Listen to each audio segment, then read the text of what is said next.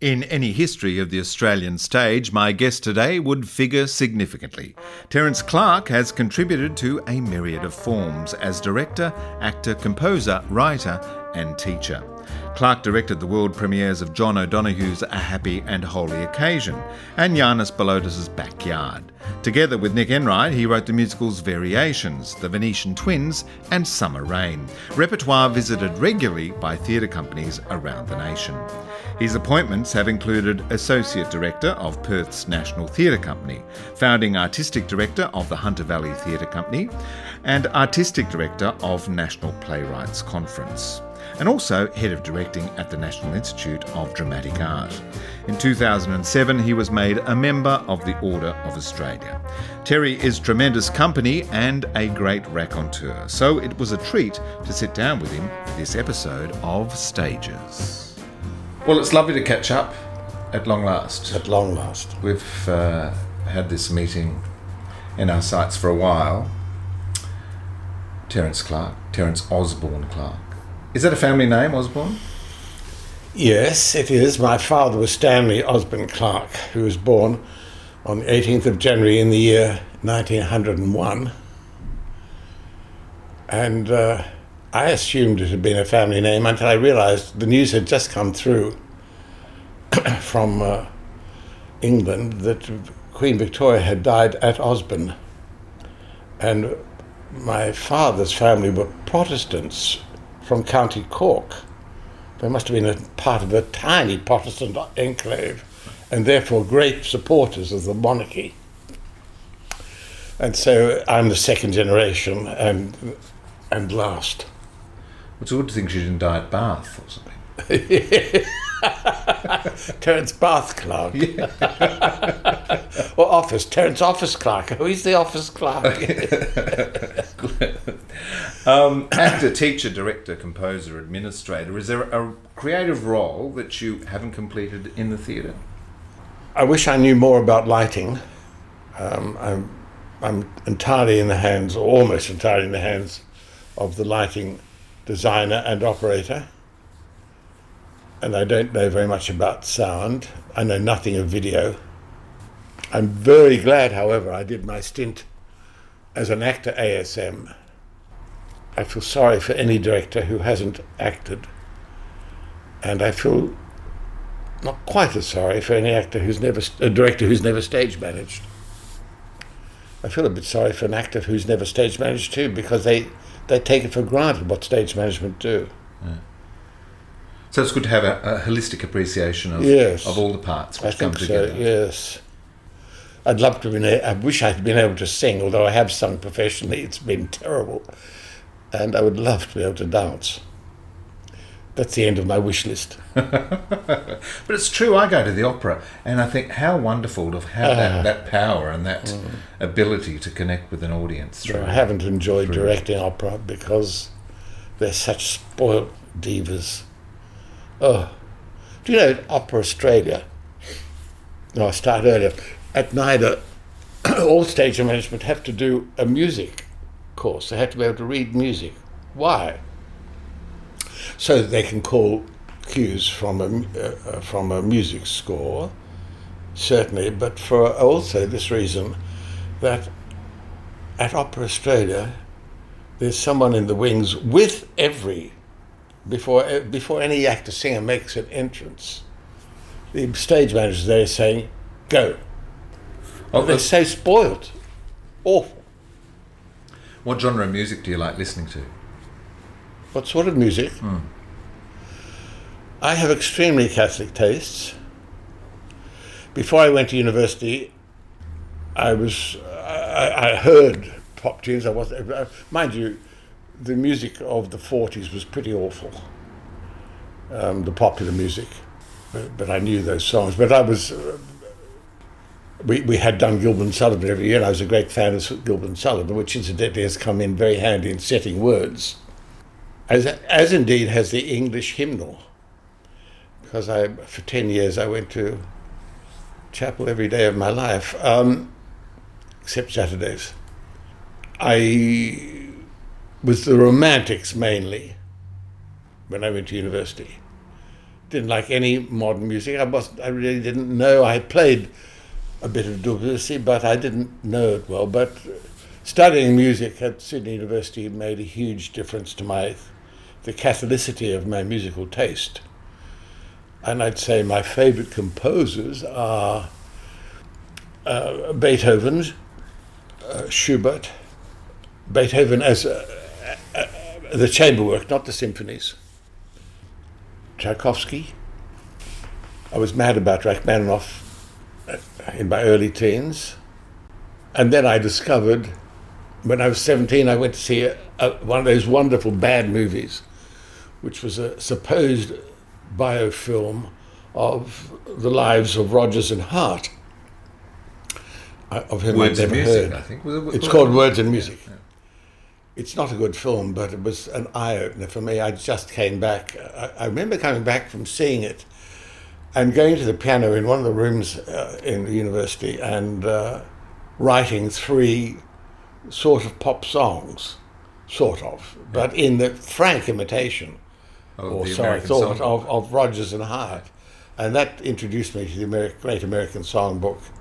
And now I have to add, one of the works we studied in third year was Prokofie's Symphonie Classique, classical symphony. Another one was Britten's Serenade for tenor, horn and strings. I became also mad about Ravel and Debussy. I think Ravel even more than Debussy. So your musical influences are quite broad. Oh, huge, very, very Catholic. Terry, let's go back to beginnings. Yes. Are you a Sydney boy? I am. I was born about half a mile from this very room. All right. There was a private hospital in Ocean Street, which is now home unit, townhouses. You haven't lived in this area for long. On the contrary, what's no. drawn you back, I can't say my family, because there was my mother. Mainly, I was really brought up by my grandparents. My parents split when I was in the cradle. My mother, whose life was really ruined by that, split, I think. Did she marry again or Twice. And divorced twice more. Right. And she was often in another city, either married or working. She had to work. And my father paid alimony until she married again, and then always paid until I was 16. In fact, he would have paid me at university, except that he died bankrupt, and I was landed. I don't know how I got through St. Paul's College. I did pay some money after I left. So this is your secondary education? No, my tertiary. No, he paid for my secondary education, which I was sent to a country boarding school in 1942 when I was still 6, but almost 7. I think to get me out of Sydney, and I think also in my father's mind to get me out of the influence of women and my grandfather and my grandparents, who were like parents for me. My grandmother was much more my mother than my mother. And you're an only child? I'm an only child, and I was what's more their first-born grandchild. The next one didn't come for 7 years, and they had 3 girls. So in a very real sense, I was their son, just 7 years younger than their youngest daughter. And they were Christian Scientists, and I think my father disapproved of that. I was simultaneously brought up as a Christian Scientist and as a high Anglican. Very puzzling for... so I had 5 years at All Saints College, and then I went to Shaw, where I was for 5 years. I repeated the leaving. After I had piano lessons.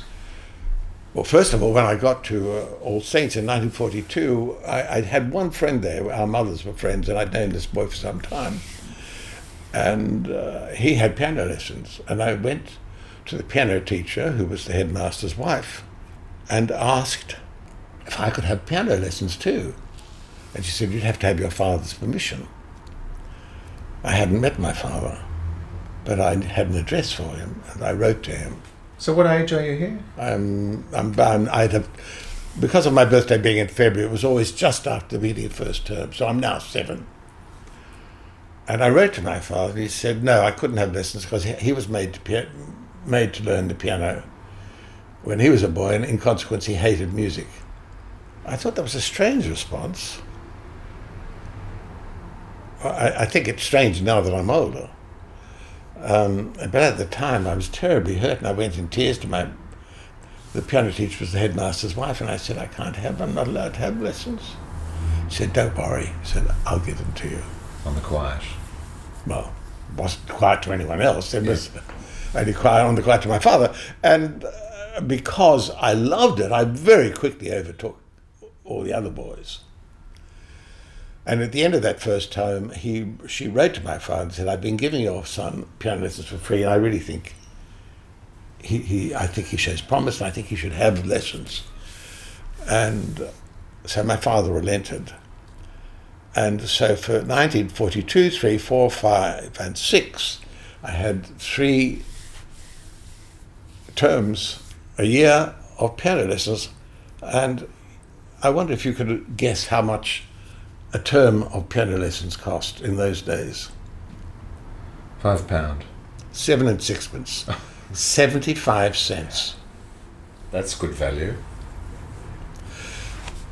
It's very hard well, it's hard enough for you, but for a student now to think that at one stage, my first job as a teacher was £600 a year, and I now get that when I do my, or I have done, years ago, when I do my evening with Donald Friend, I get exactly that, $1,200. Well, one hit. For 1 hour. Times have changed. Times have changed. And we have to, and we've often rewound the clock, yes. Since we landed on Plymouth Rock. Yes. So the young Terence, what were your career aspirations? Were you... I wanted to be a composer and I wanted to be an actor. Right. What were the influences then? Were you seeing live theatre? Your grandparents taking you to the theatre? No. Off to the cinema? No. Where we did didn't. There wasn't a lot of money. We lived in Darling Point, but there wasn't a lot of money about rented.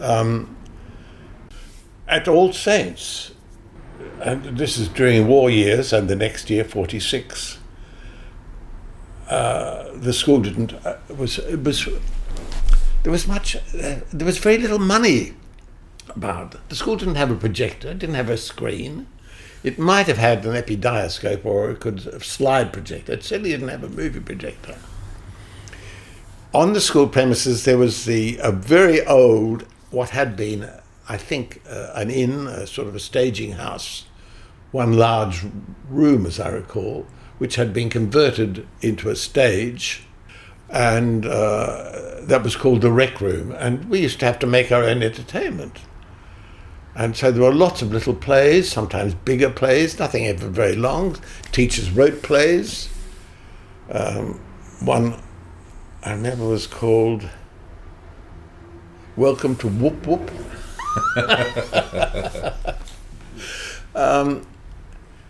And so very early on, I was acting in these things. I loved it. We would have quiz nights. We'd have a search hunt. We had to make our own entertainment.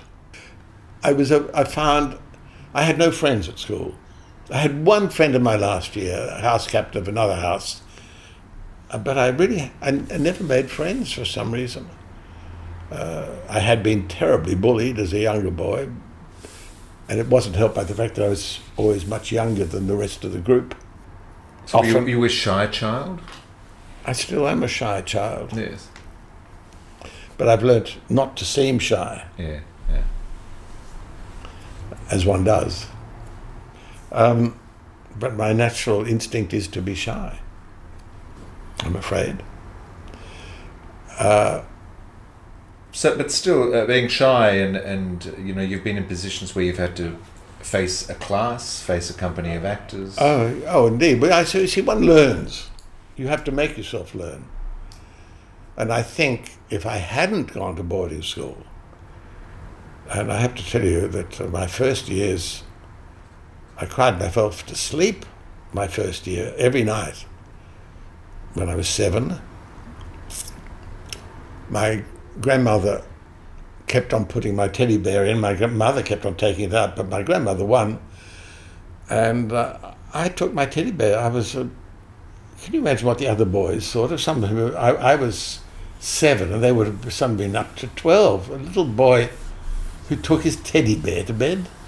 It was exacerbated my years. Going to university, if you said to me what's the most important thing about going to university for me, one was, I'll tell you about in a moment, but the second was the fact that my mother had a series of breakdowns. Her third marriage ended in the most appalling divorce. Appalling. A practicing sadist, very plausible man. And my mother never really recovered from it. And she had, in my first year, she was at, I can see her in heaven shaking it, her fist had been saying, please don't say this. She was at Broughton Hall, psychiatric hospital next door to Cullen Park. And my grandparents would sometimes take me there, but after the first visit, my grandfather, who was not a sensitive man, said to me, I don't think you should come again. And I remember the other wonderful thing I mentioned was I had friends for the first time in my life. And because I passed the leaving in 1950, when I was still 15, my father said to me, I want you to repeat the leaving, you're too young to go to university. And he said, by this time he'd moved to Sydney and I got to know him. In fact, at the end, in May 1952, I was flown to Melbourne. And if you just wait one moment. Yep.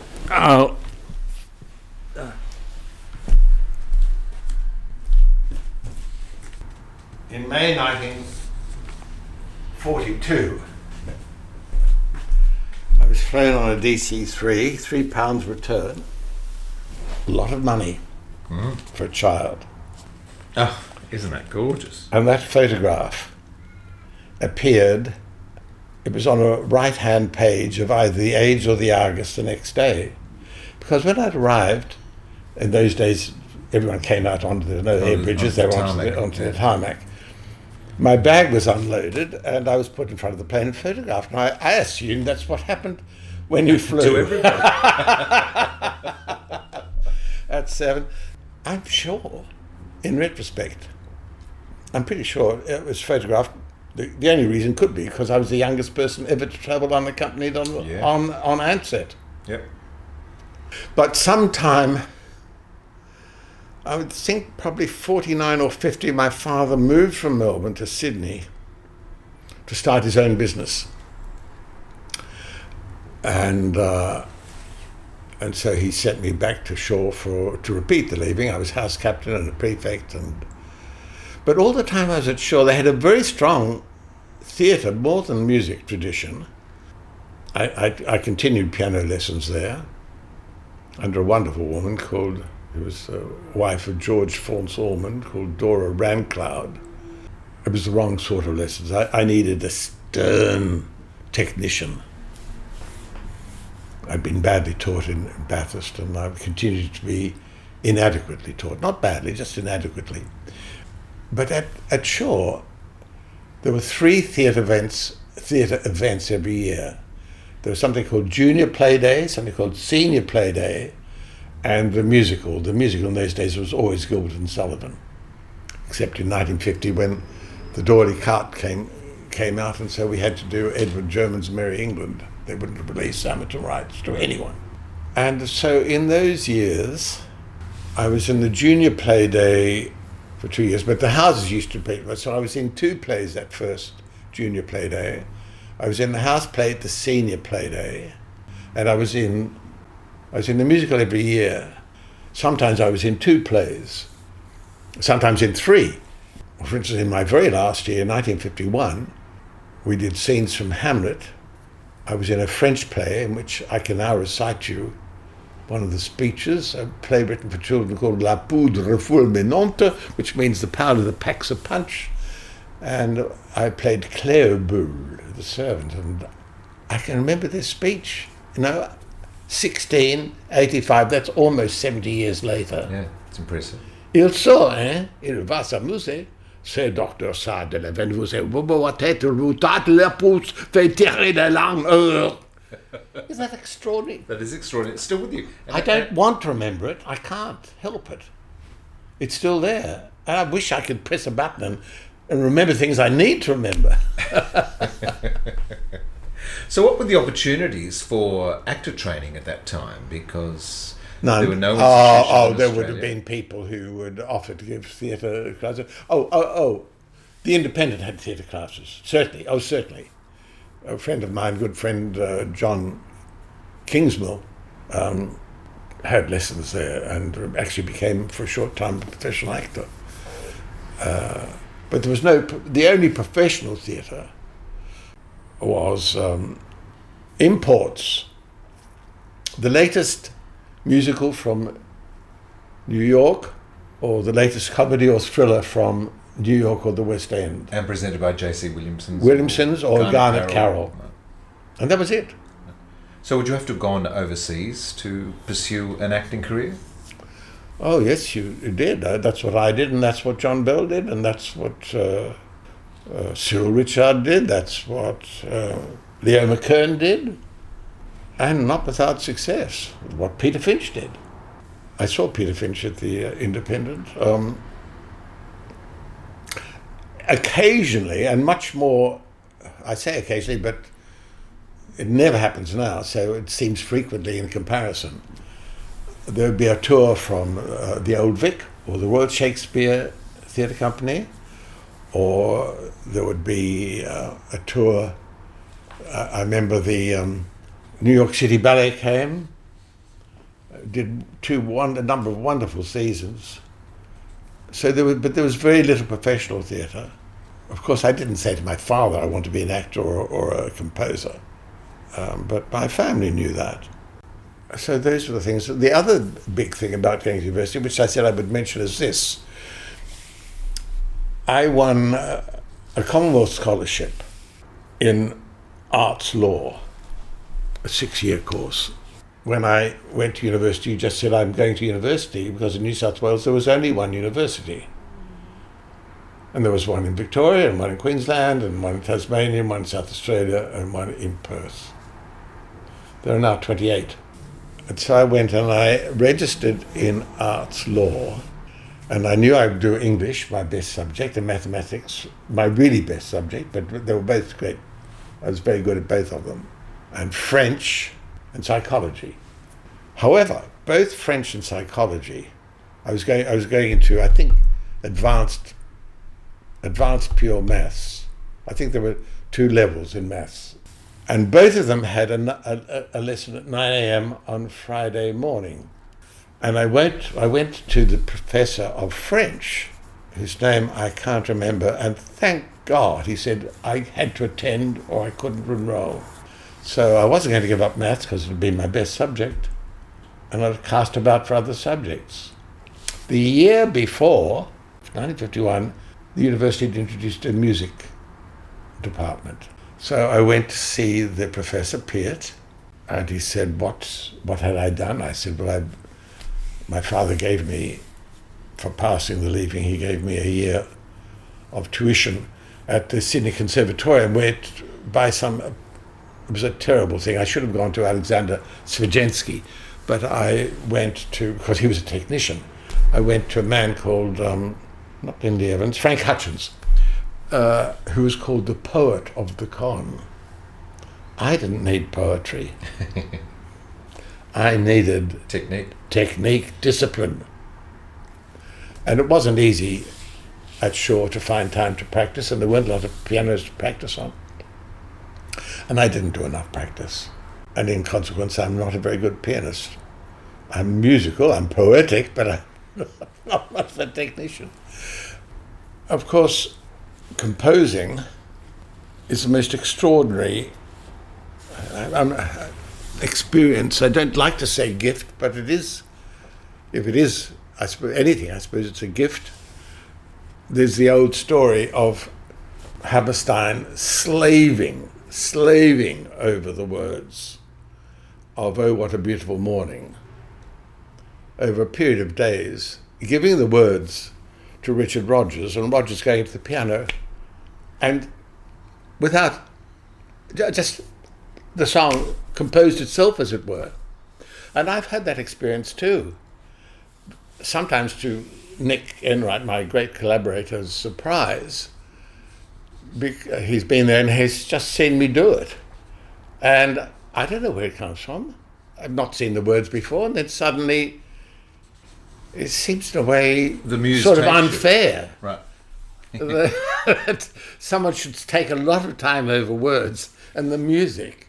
I mean, I do give a lot of attention, once the melody comes, I give a lot of attention to how to write the accompaniment and refining, but the initial inspiration just comes, who can say where it comes from? Well, lyrics are poetry, aren't they? And I guess No, lyrics are not poetry. a form of poetry. And I'm not even sure if they're a form of poetry. I was very angry when Bob Dylan was awarded the Nobel Prize for poetry, for literature, because, and I think Sondheim has made this point somewhere, not about Dylan, but I think he has made it, that the words of a lyric, he's written 2 marvellous books, Sondheim, about his lyrics, but at the same time he discusses the lyrics of others.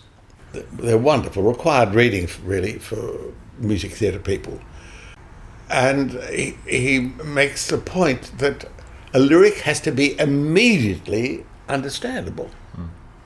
And whereas poetry doesn't. Poetry doesn't take place in real time. A lyric takes place in real time.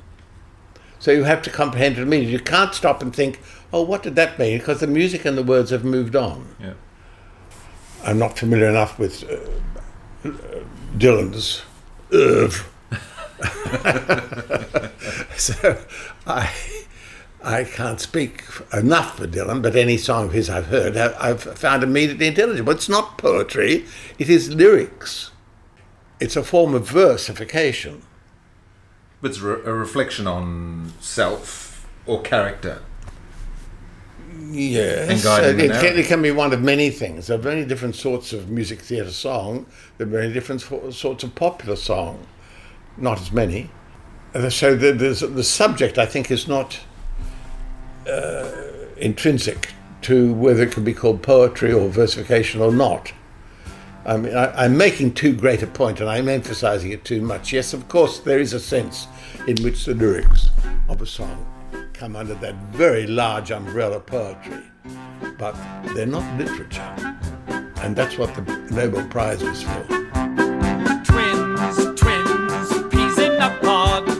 Double your blessings, a bonus from God. Each has a dimple, each has a mole. Castor and Pollux, 2 halves of the whole. They christened one Tonino, Sonetta was the other, but not a soul knew who was who, not even dad or mother.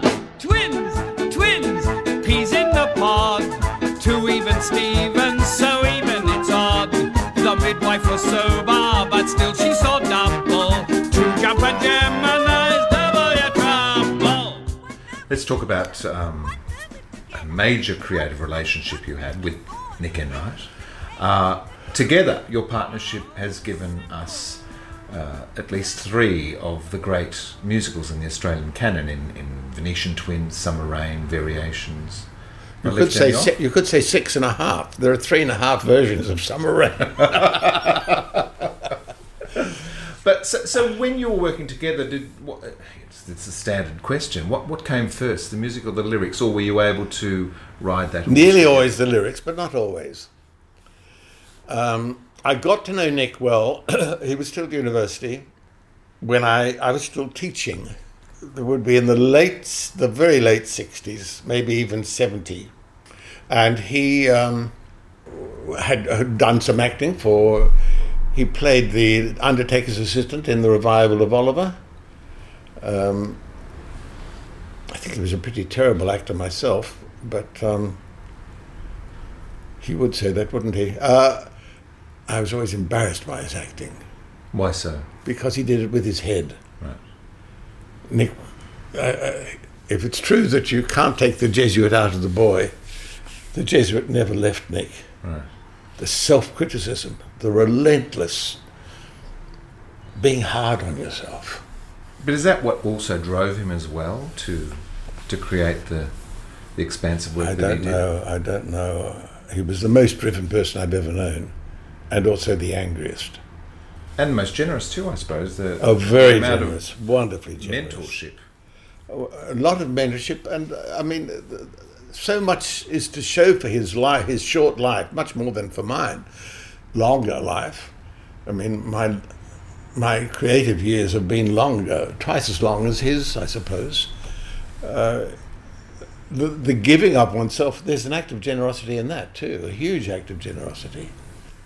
I left teaching Cranbrook at the end of second term 1970, and I was invited by David Mitchell and Colleen Clifford to join a little venture which they called South Coast Summer Theatre, which was involved hiring a house, and there was a little theatre, an amateur theatre there, which we hired, and we put on 3 plays, and Andrew Sharp was part of it. And a friend of mine, well, not a friend of mine, he was a colleague at Cranbrook, and he had done honours music the year after me, Charlie Coleman, with his wife, who was then wife, came down to see one of them, and he said, are you interested in taking part in a new venture?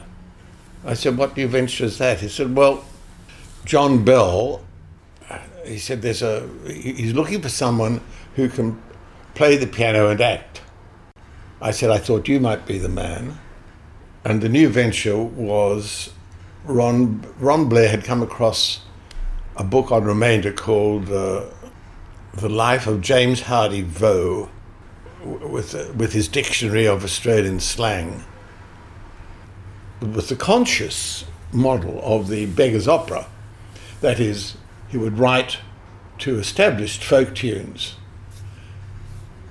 But the thing, of course, is that Ron had written poetry, and he didn't feel bound or constrained by writing words to established folk songs, which delighted me because I was very happy to do arrangements of folk songs, but I was more delighted to be able to set original to music.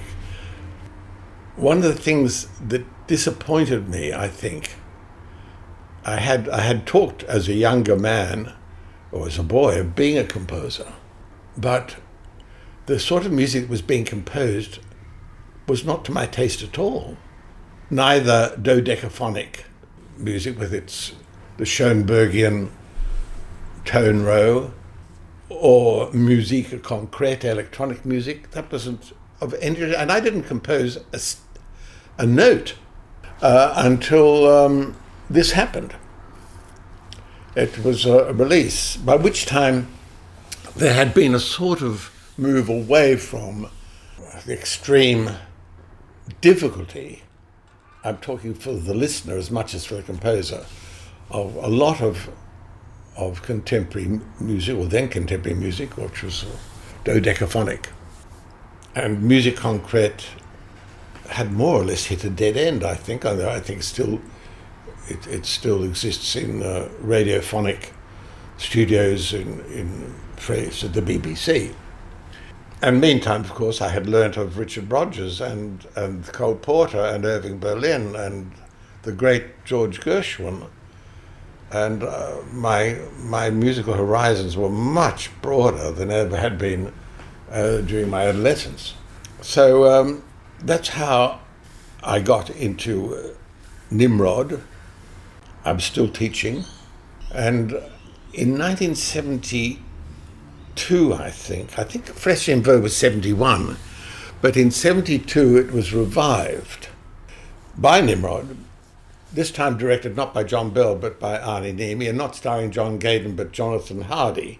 And we went on quite a big tour of New South Wales. It ended with a week in Newcastle when I was still teaching, and I had to catch the milk train home or the anti-milk train, whatever it is that leaves after a show, in order to be teaching the next day.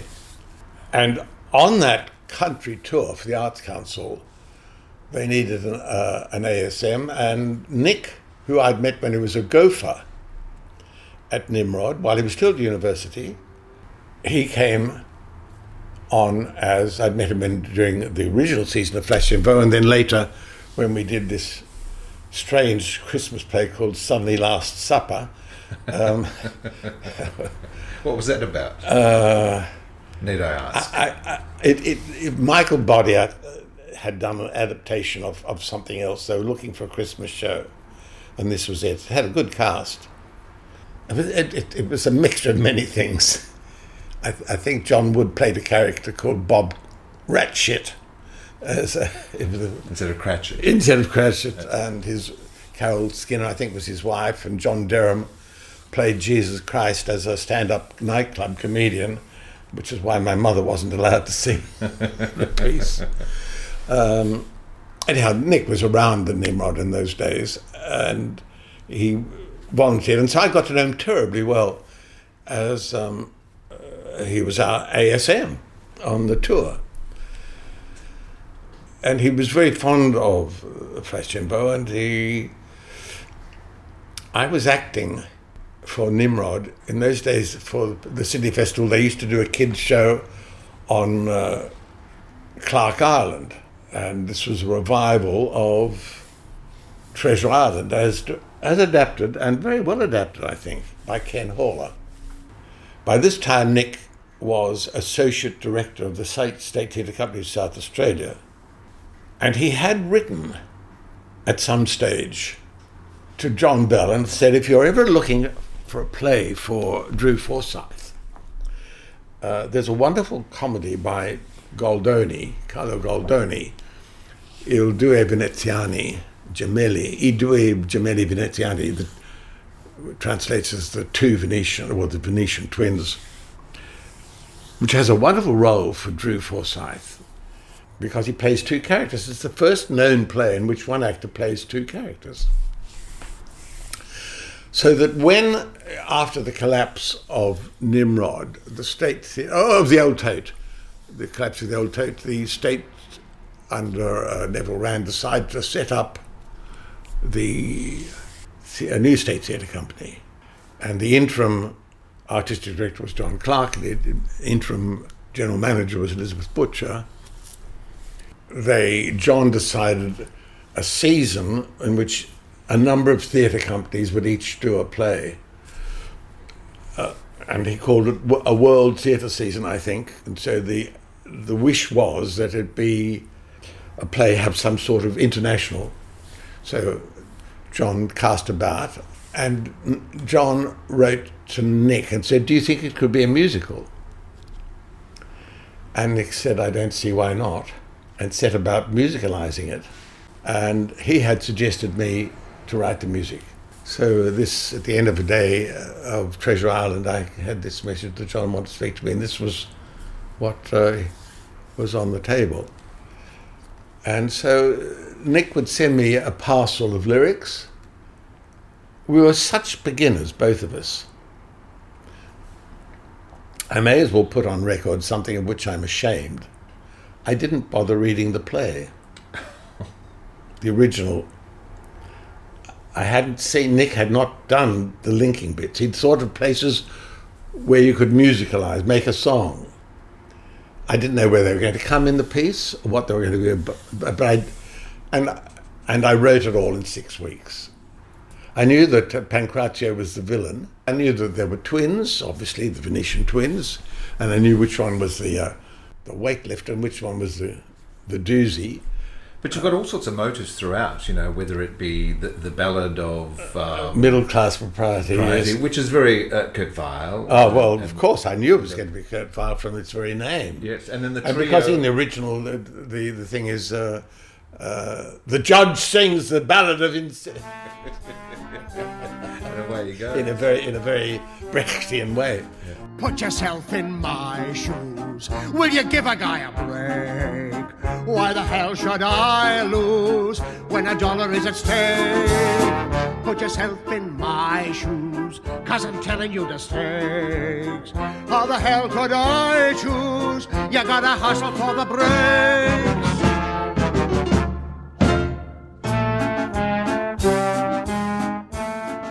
John had been very impressed by the work of Jennifer McGregor in a season of short plays, which there was no singing.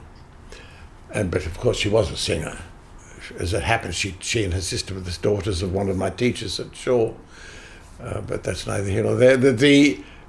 I knew that we had an opera singer, so I had to get operatic music. And John's original idea, he said it should all be in the style of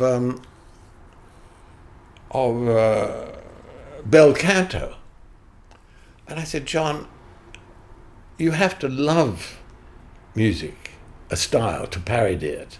And I don't love bel canto. And I think an evening of bel canto, cod bel canto, would be unendurable. I find the evening of non-cod bel canto hard enough very often. And so he took my point, and I was allowed to set them as I wished.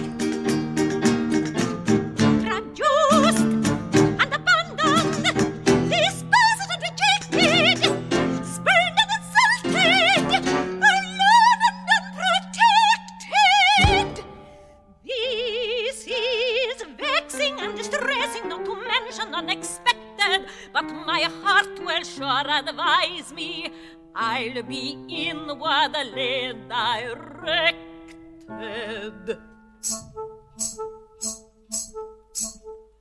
What do I hear? My heart says that love is a gypsy, wilder by far than we know, Onward he rides, my Magyar, and I'll follow. He's my path to Tonino, gypsy love, I'll follow that gypsy love. Though his caravan may vanish, I'll pursue him. Learning words of broken Spanish, I will woo him. Gypsy love, I'll follow my gypsy love. He's enthralling and pulling, and he's calling, and I'm falling in behind. I'm under others, the gypsy. Let him lead me on the high road, for his kiss can make me tipsy. So rude, he takes his my road, gypsy love. And towards the end of before the rehearsal period began, but towards the pre-production, Nimrod sent me across to have a few days in Adelaide with Nick, where we looked at there, and he heard the music for the first time. And the first song for Tonino was called Love and Honor. And I wasn't mad about it, Nick wasn't, and John said that's the wrong song. And he was absolutely right. And so Nick wrote completely different lyrics. The first song was sort of Nelson Eddy-ish. I can't think of a better term than that. A thing I always loathed. Then the lyrics became, I am strong and as brave as an... And that was it. And it became a alla marcia, a march. And I said to John, Drew has a really big song, a really big sing in this piece, because he's not singing one lead, he's singing two leads. And so they paid for him to have some singing lessons. Not that he hadn't sung before, he had. But it's one thing to have a song or two in a musical, and quite another to sustain such a big leading role in a piece. I am handsome and fine as a study by Titian, as calm as a monk in his cloister, for I'm a patrician and I'm a Venetian. The world is my oyster, I'm engaged to a beauteous lady in Venice. We love and we honor each other. Her father considers that I am a menace. He offers her hand to another, and he'll drag her to church on a rope.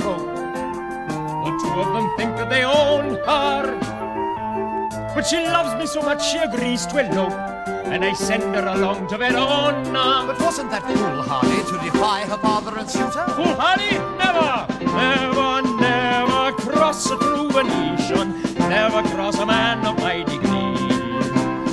Never cross a man who laughs at life. Ha-ha! Or one who eats spaghetti off his knife. Or one who's found a true and loving wife. Or never cross a man like me. You sent And her I here think on the her- sad thing about the Venetian twins is this.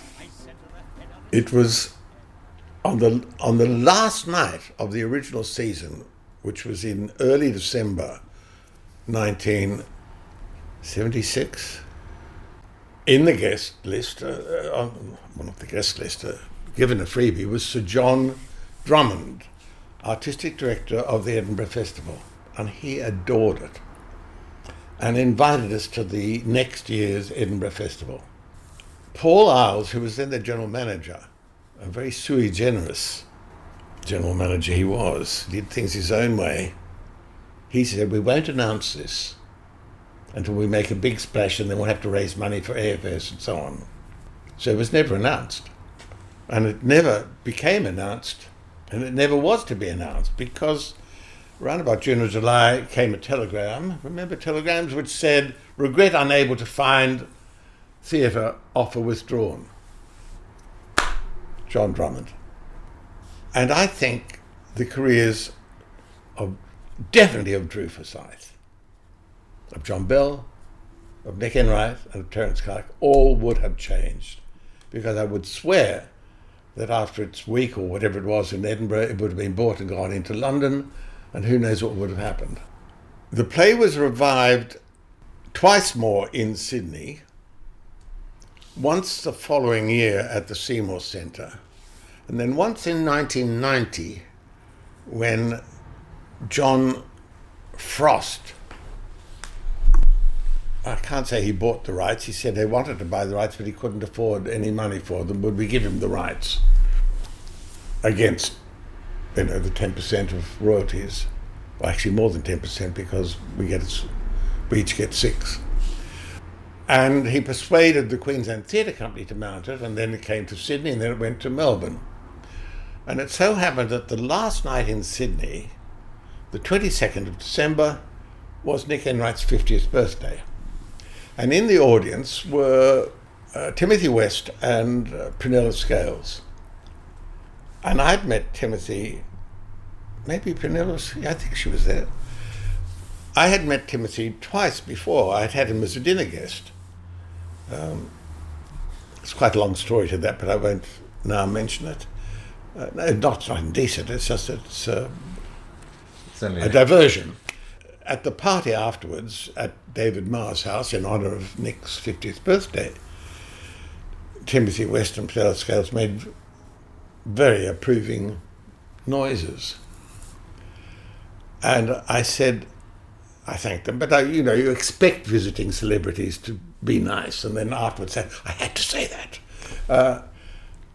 I said, I don't know how it seems to you, but in our firmament, Drew, I think, is a star. And Timothy West's exact words were, he is a great star and a great clown, and this performance should be seen throughout the world. Not this production, this performance.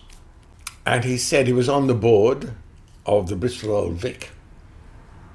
And he said to me, you have to be very careful when you're on the board of a company that you don't try to push too hard for something, but I'll see what I can do to get it on. And I said, well, I've been both an artistic director and on the board, so I know exactly how difficult it is and how much I would resent it. A member of the board telling me what plays I should do. And I visited him some years later when I was in London. I went to see him after the show, and Prunella Scale was there. And I got a very nice welcome, and he said, look, I did my best, but he said, I would love to have seen it on. And I think if Paul Isles had got a contract, if he got a contract and if he'd announced it, there might have been a groundswell. And if there'd been a contract, it would have been very hard for Drummond to break it. But there obviously was not a contract. And the sad thing, as I began to say, is this, that the Venetian Twins is the only leading role Drew Forsyth has ever had. If you think about it. Yeah. And I bless Timothy West for putting his finger on it by saying he is a great star and a great clown. He is not cast as a clown. Well, of course, the big number for him in that show, which is the clowning achievement, is Jindy Warraback. Jindy Warraback, yes. How did you arrive at that song? The lyrics arrived in the packet, and several people have subsequently written and said that, do you know Jack or John O'Hagan? Yes, Jack O'Hagan. Brown slouch hat and Road to Gundagai and so on. He said, it's obviously pastiche Jack O'Hagan. And it is, but it wasn't conscious pastiche, it was subconscious pastiche. The chord sequences, they're all O'Hagan. It sounds like a 1930s song, it doesn't. Very much so. Well, that's the great thing about the score, although there are various influences of vaudeville and Jack O'Hagan and opera and Brecht and Weill. Yeah, absolutely. There is this continuity throughout it of a very Australiana original voice. Well, I would like to think there was one composing mind in charge, but I'm not sure there was.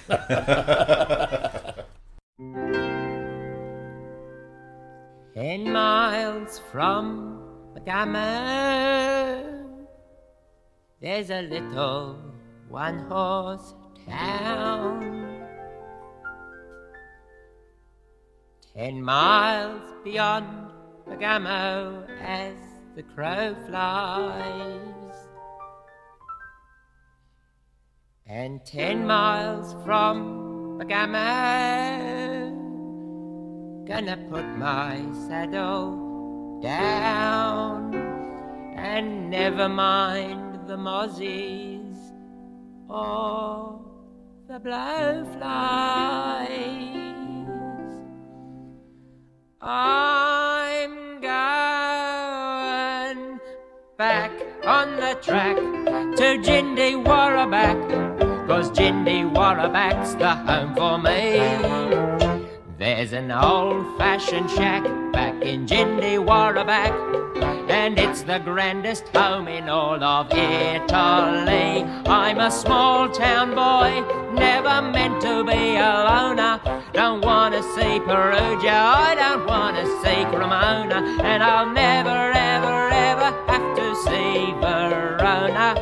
Back in Jindy Warraback, blowing my sack to be back in Jindy Warraback. Even though the pubs all close at 10, get back the knack, don't be slack. Back in Jindy Warraback, where the girls are women and the boys are all men. Oh, I'm ready for the action at the town hall dances, wearing Californian poppy. Gonna take my chances with a girl who's learnt the ropes from reading true romances. Back in Jindy Warraback.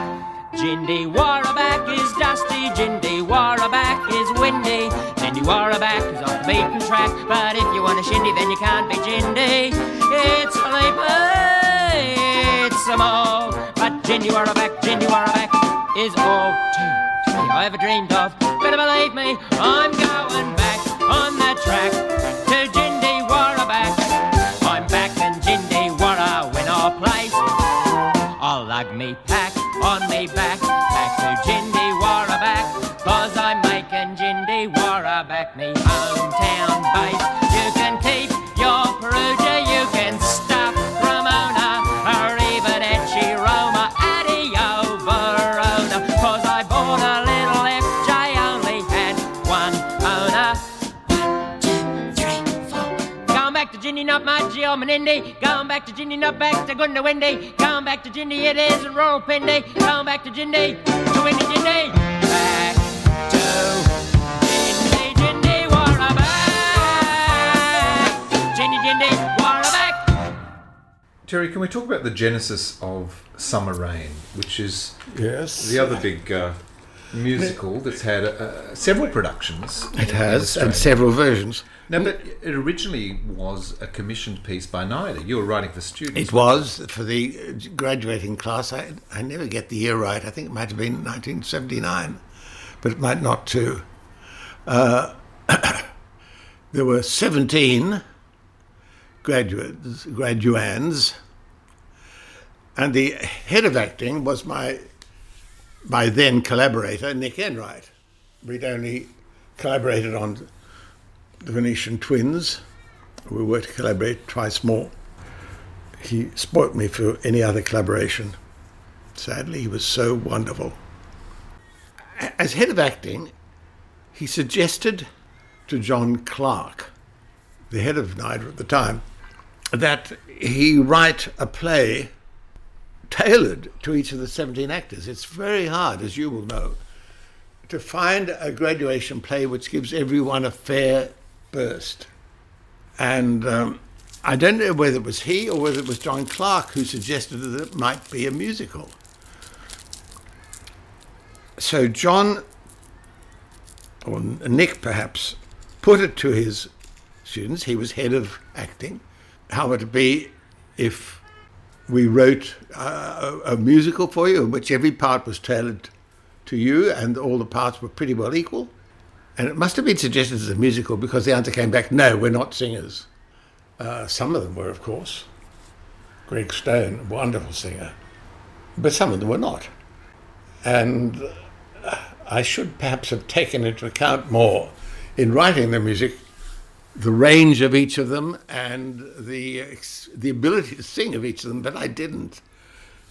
That was naughty, I think. Well, you're sacrificing some of your own creativity, I guess, in having to cater or tailor-make 17 different roles. Well, Nick was. Actually, there were 18 because one of them, the wonderful Fiona Press, played twins.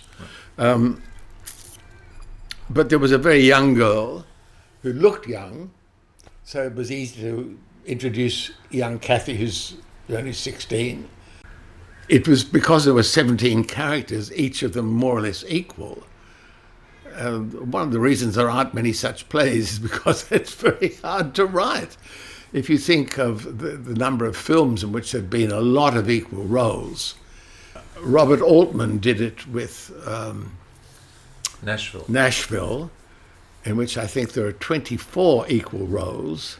His next film, he tried to do it with 48. It's called A Wedding, which I love, but most people don't, and it's regarded as a failure because it's very hard to follow 48 stories or 48 people in the one film. But he does it in Nashville.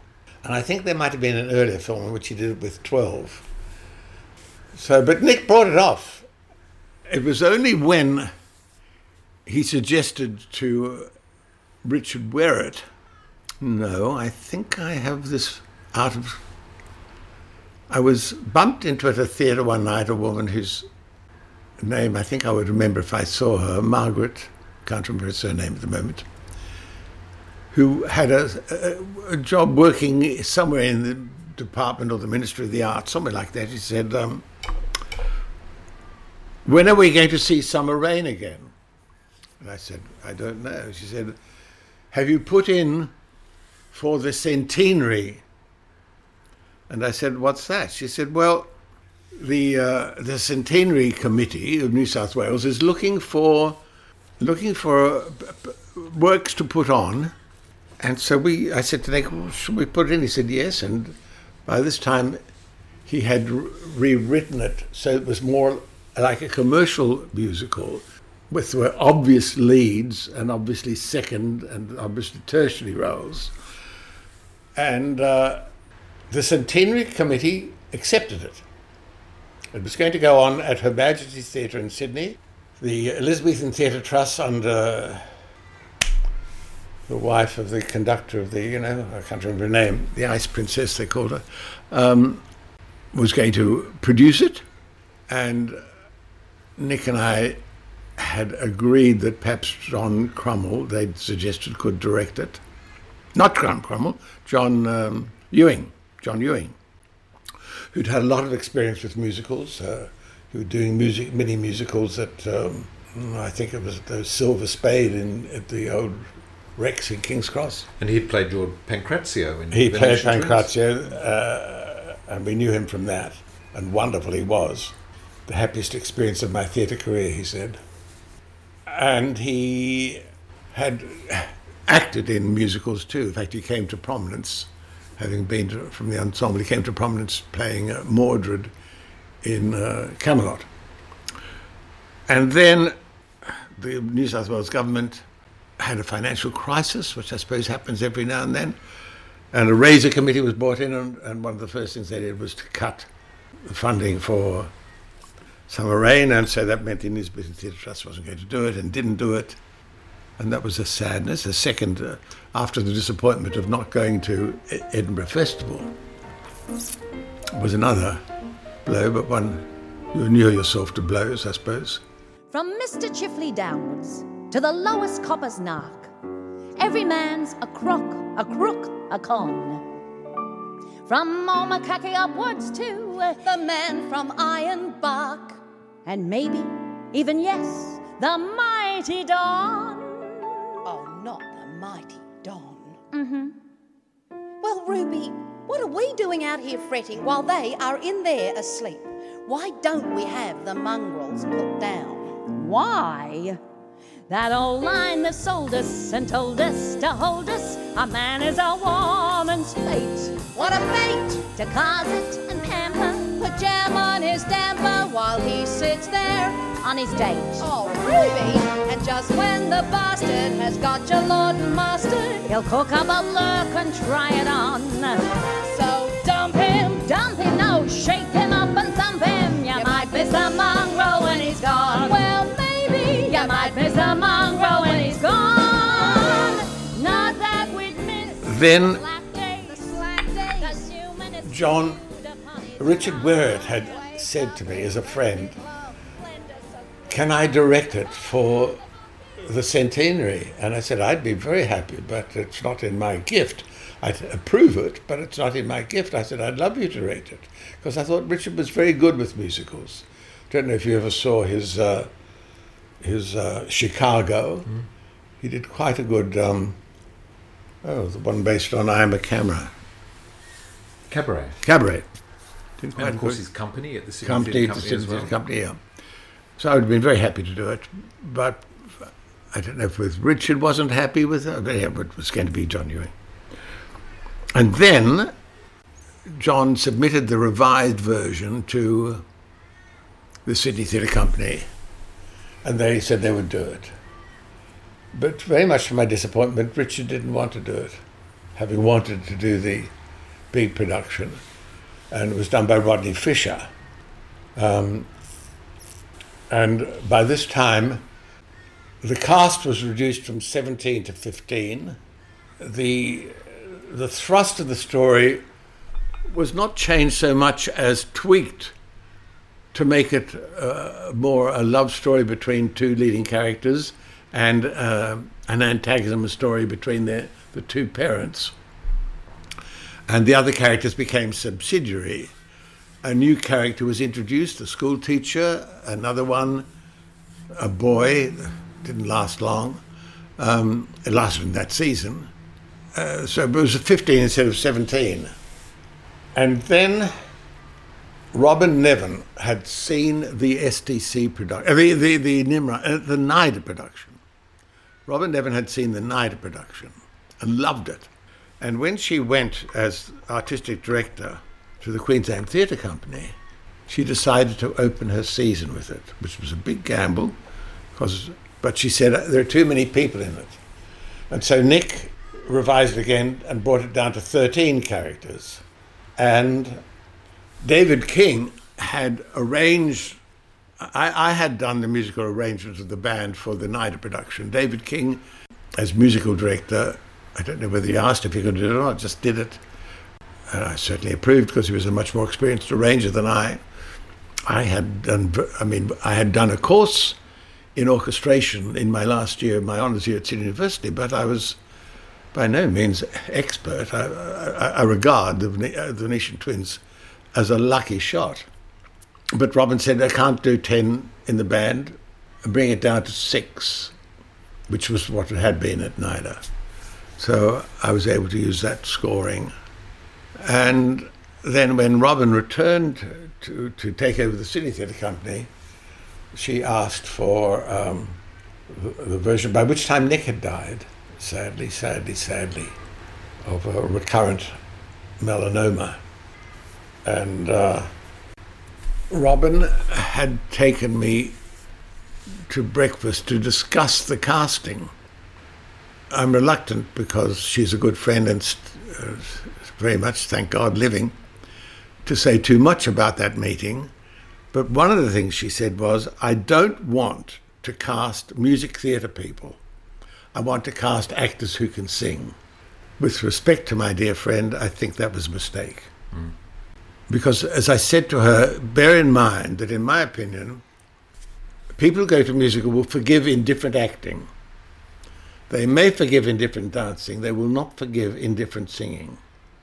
And musical theatre is a style of its own also. Yes. So you would want the best people for... Well, interestingly enough, I thought the two best people in that production of Robin's were both music theatre people. Nancy Hayes playing the schoolmistress, I thought was definitive. And Rachel Beck playing Peg. I thought they were the two best people in it. Yeah, beautiful. And of course the show features what I consider to be an anthem of Australian showbiz or theatre, and that is I know what Once you're in a going to Blue say. Moon.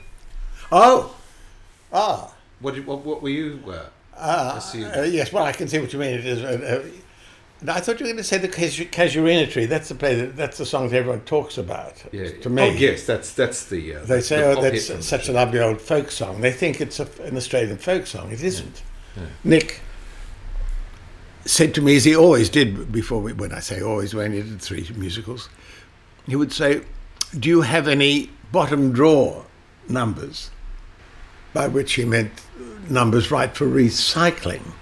And there'd been a song, Anne Brooksbank and Bob Ellis wrote a play which we did in Perth, believing we were doing the world premiere. It was called Whitlam Days. And very sneakily, I'm afraid, I don't know why Bob did this. For years I wouldn't talk to him. That soon changed. Opened the night before under the title, because we had the rights to do the world premiere, under the title Down Under, but it was the same play. Very naughty. Very naughty. And there was a song in that called Tonight It Isn't Christmas. I don't know if it was by Bob or by Anne or by them jointly, and I set the music to it. And I played it for Nick, and that's the number that eventually became 9 Day Wonder, which ends the show. He said, how would that sound in the minor? And I played in the minor, and we both said, and that became, he wrote words to it. I gave him what he would ask for, the lead line. He wrote words to it. And he added a little coda to each verse. She-oak by the riverbank, softly sighing. She-oak by the riverbank, lover come back to me. And so all I had to do differently was to set that little tag each time. And a lot of people think it's an Australian folk song because he got it's sung in the show as if it were a folk song, and he got the particular patois of with its repetition and falling in the same place, Casuarina, comes in. So it's a marvellous bit of pastichery, and it works wonderfully in the piece. And so too does Once in a Blue Moon, I think, and that wonderful lyric of catching lightning in a bucket. Well, that's an old phrase that he knew, and I have heard it many times since, but not until he taught me. He said, just one night someone said to him, you catch the lightning in a bottle. But he couldn't find a rhyme for bottle. And so it goes, now and then you've half a mind to chuck it. Then comes the night, you show what you can do, and all of a sudden, and then all at once you catch the lightning in a bucket, and the moon changes colour. You talk about quaint Australian expressions. Of course, you created a whole song around Send Her Down Huey. Yes. Well, in the original production at NIDA, that had been a song called Watch It Coming Down. And that had been a reworking of a number I wrote in Perth for a Dorothy Hewitt play with music called Cat's Paw, which I only had done. Quite a number of things came out because when he gave me when I read the lyrics for Hiss the Villain, I thought, this would suit this number very well, but there aren't enough words. He gave me a lyric which was 8 lines long, and the melody I had written it to, written by Dorothy, was 10 lines long. And he did this extraordinary thing. He found a way of inserting 2 lines in the middle between the 2 quatrains. One of the things that I'm not sure has been celebrated enough was Nick's craftsmanship, the mastery of craft. And I have to say, generally, so if I had to make a general negative comment about the arts in Australia, I would say it is this, that there is not enough respect for craft. It's a world of leaky canvas, of mud and sodden guy ropes. A haven for desperates and misfits and crooks who walk a two-way tightrope from triumph to disaster. Living on their nerve ends, their lungs, or their looks. And the art of the profession, as we like to call our calling, is phony smiles and hasty lies and midnight flits. But the show goes on, though Singapore is falling through peritonitis, Catan, and the slits. But once in a blue moon, it's worth all the yakka. That's when you taste the loving car. Year after year, the game's not worth a cracker. Then the moon changes colour and the sky lights up. Yes, night on end, you've half a mind to chuck it. Stick on your top and give it one more chance. 'Cause maybe tonight you'll catch the lightning in a bucket. If that blue moon shining as you go into your dance. It's a world of lumpy mattresses, Bed bugs and mozzies, railway refreshment rooms, and brown Windsor soup, grease paint running off you, stinking sweaty cozies, paper thin walls, and a baby with croup. It's the ingenue who robs you and runs off with the drummer. It's smiling through the silence when your best jokes die. It's hay and hell and boolagoo and Broken Hill in summer. A hand-cranked merry-go-round at sixpence a ride. But once in a blue moon, it's worth all the yakka. That's when you taste the loving car. Year after year, the game's not worth a cracker. Then the moon changes colour and the sky lights up. Yes, night on end, you've half a mind to chuck it. Stick on your top and give it one more chance. And what do you know? You catch the lightning in a bucket for that blue moon.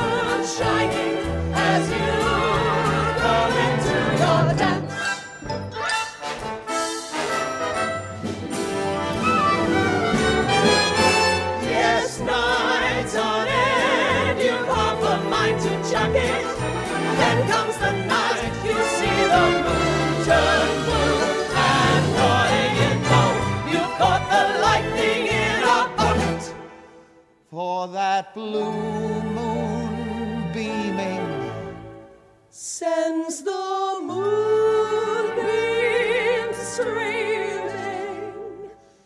Then the bright star gleaming is you.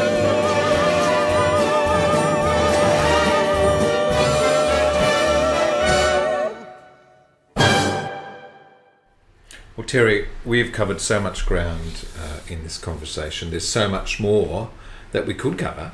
Maybe we'll do it in another episode. But have you thought about writing a book? I haven't, but other people have.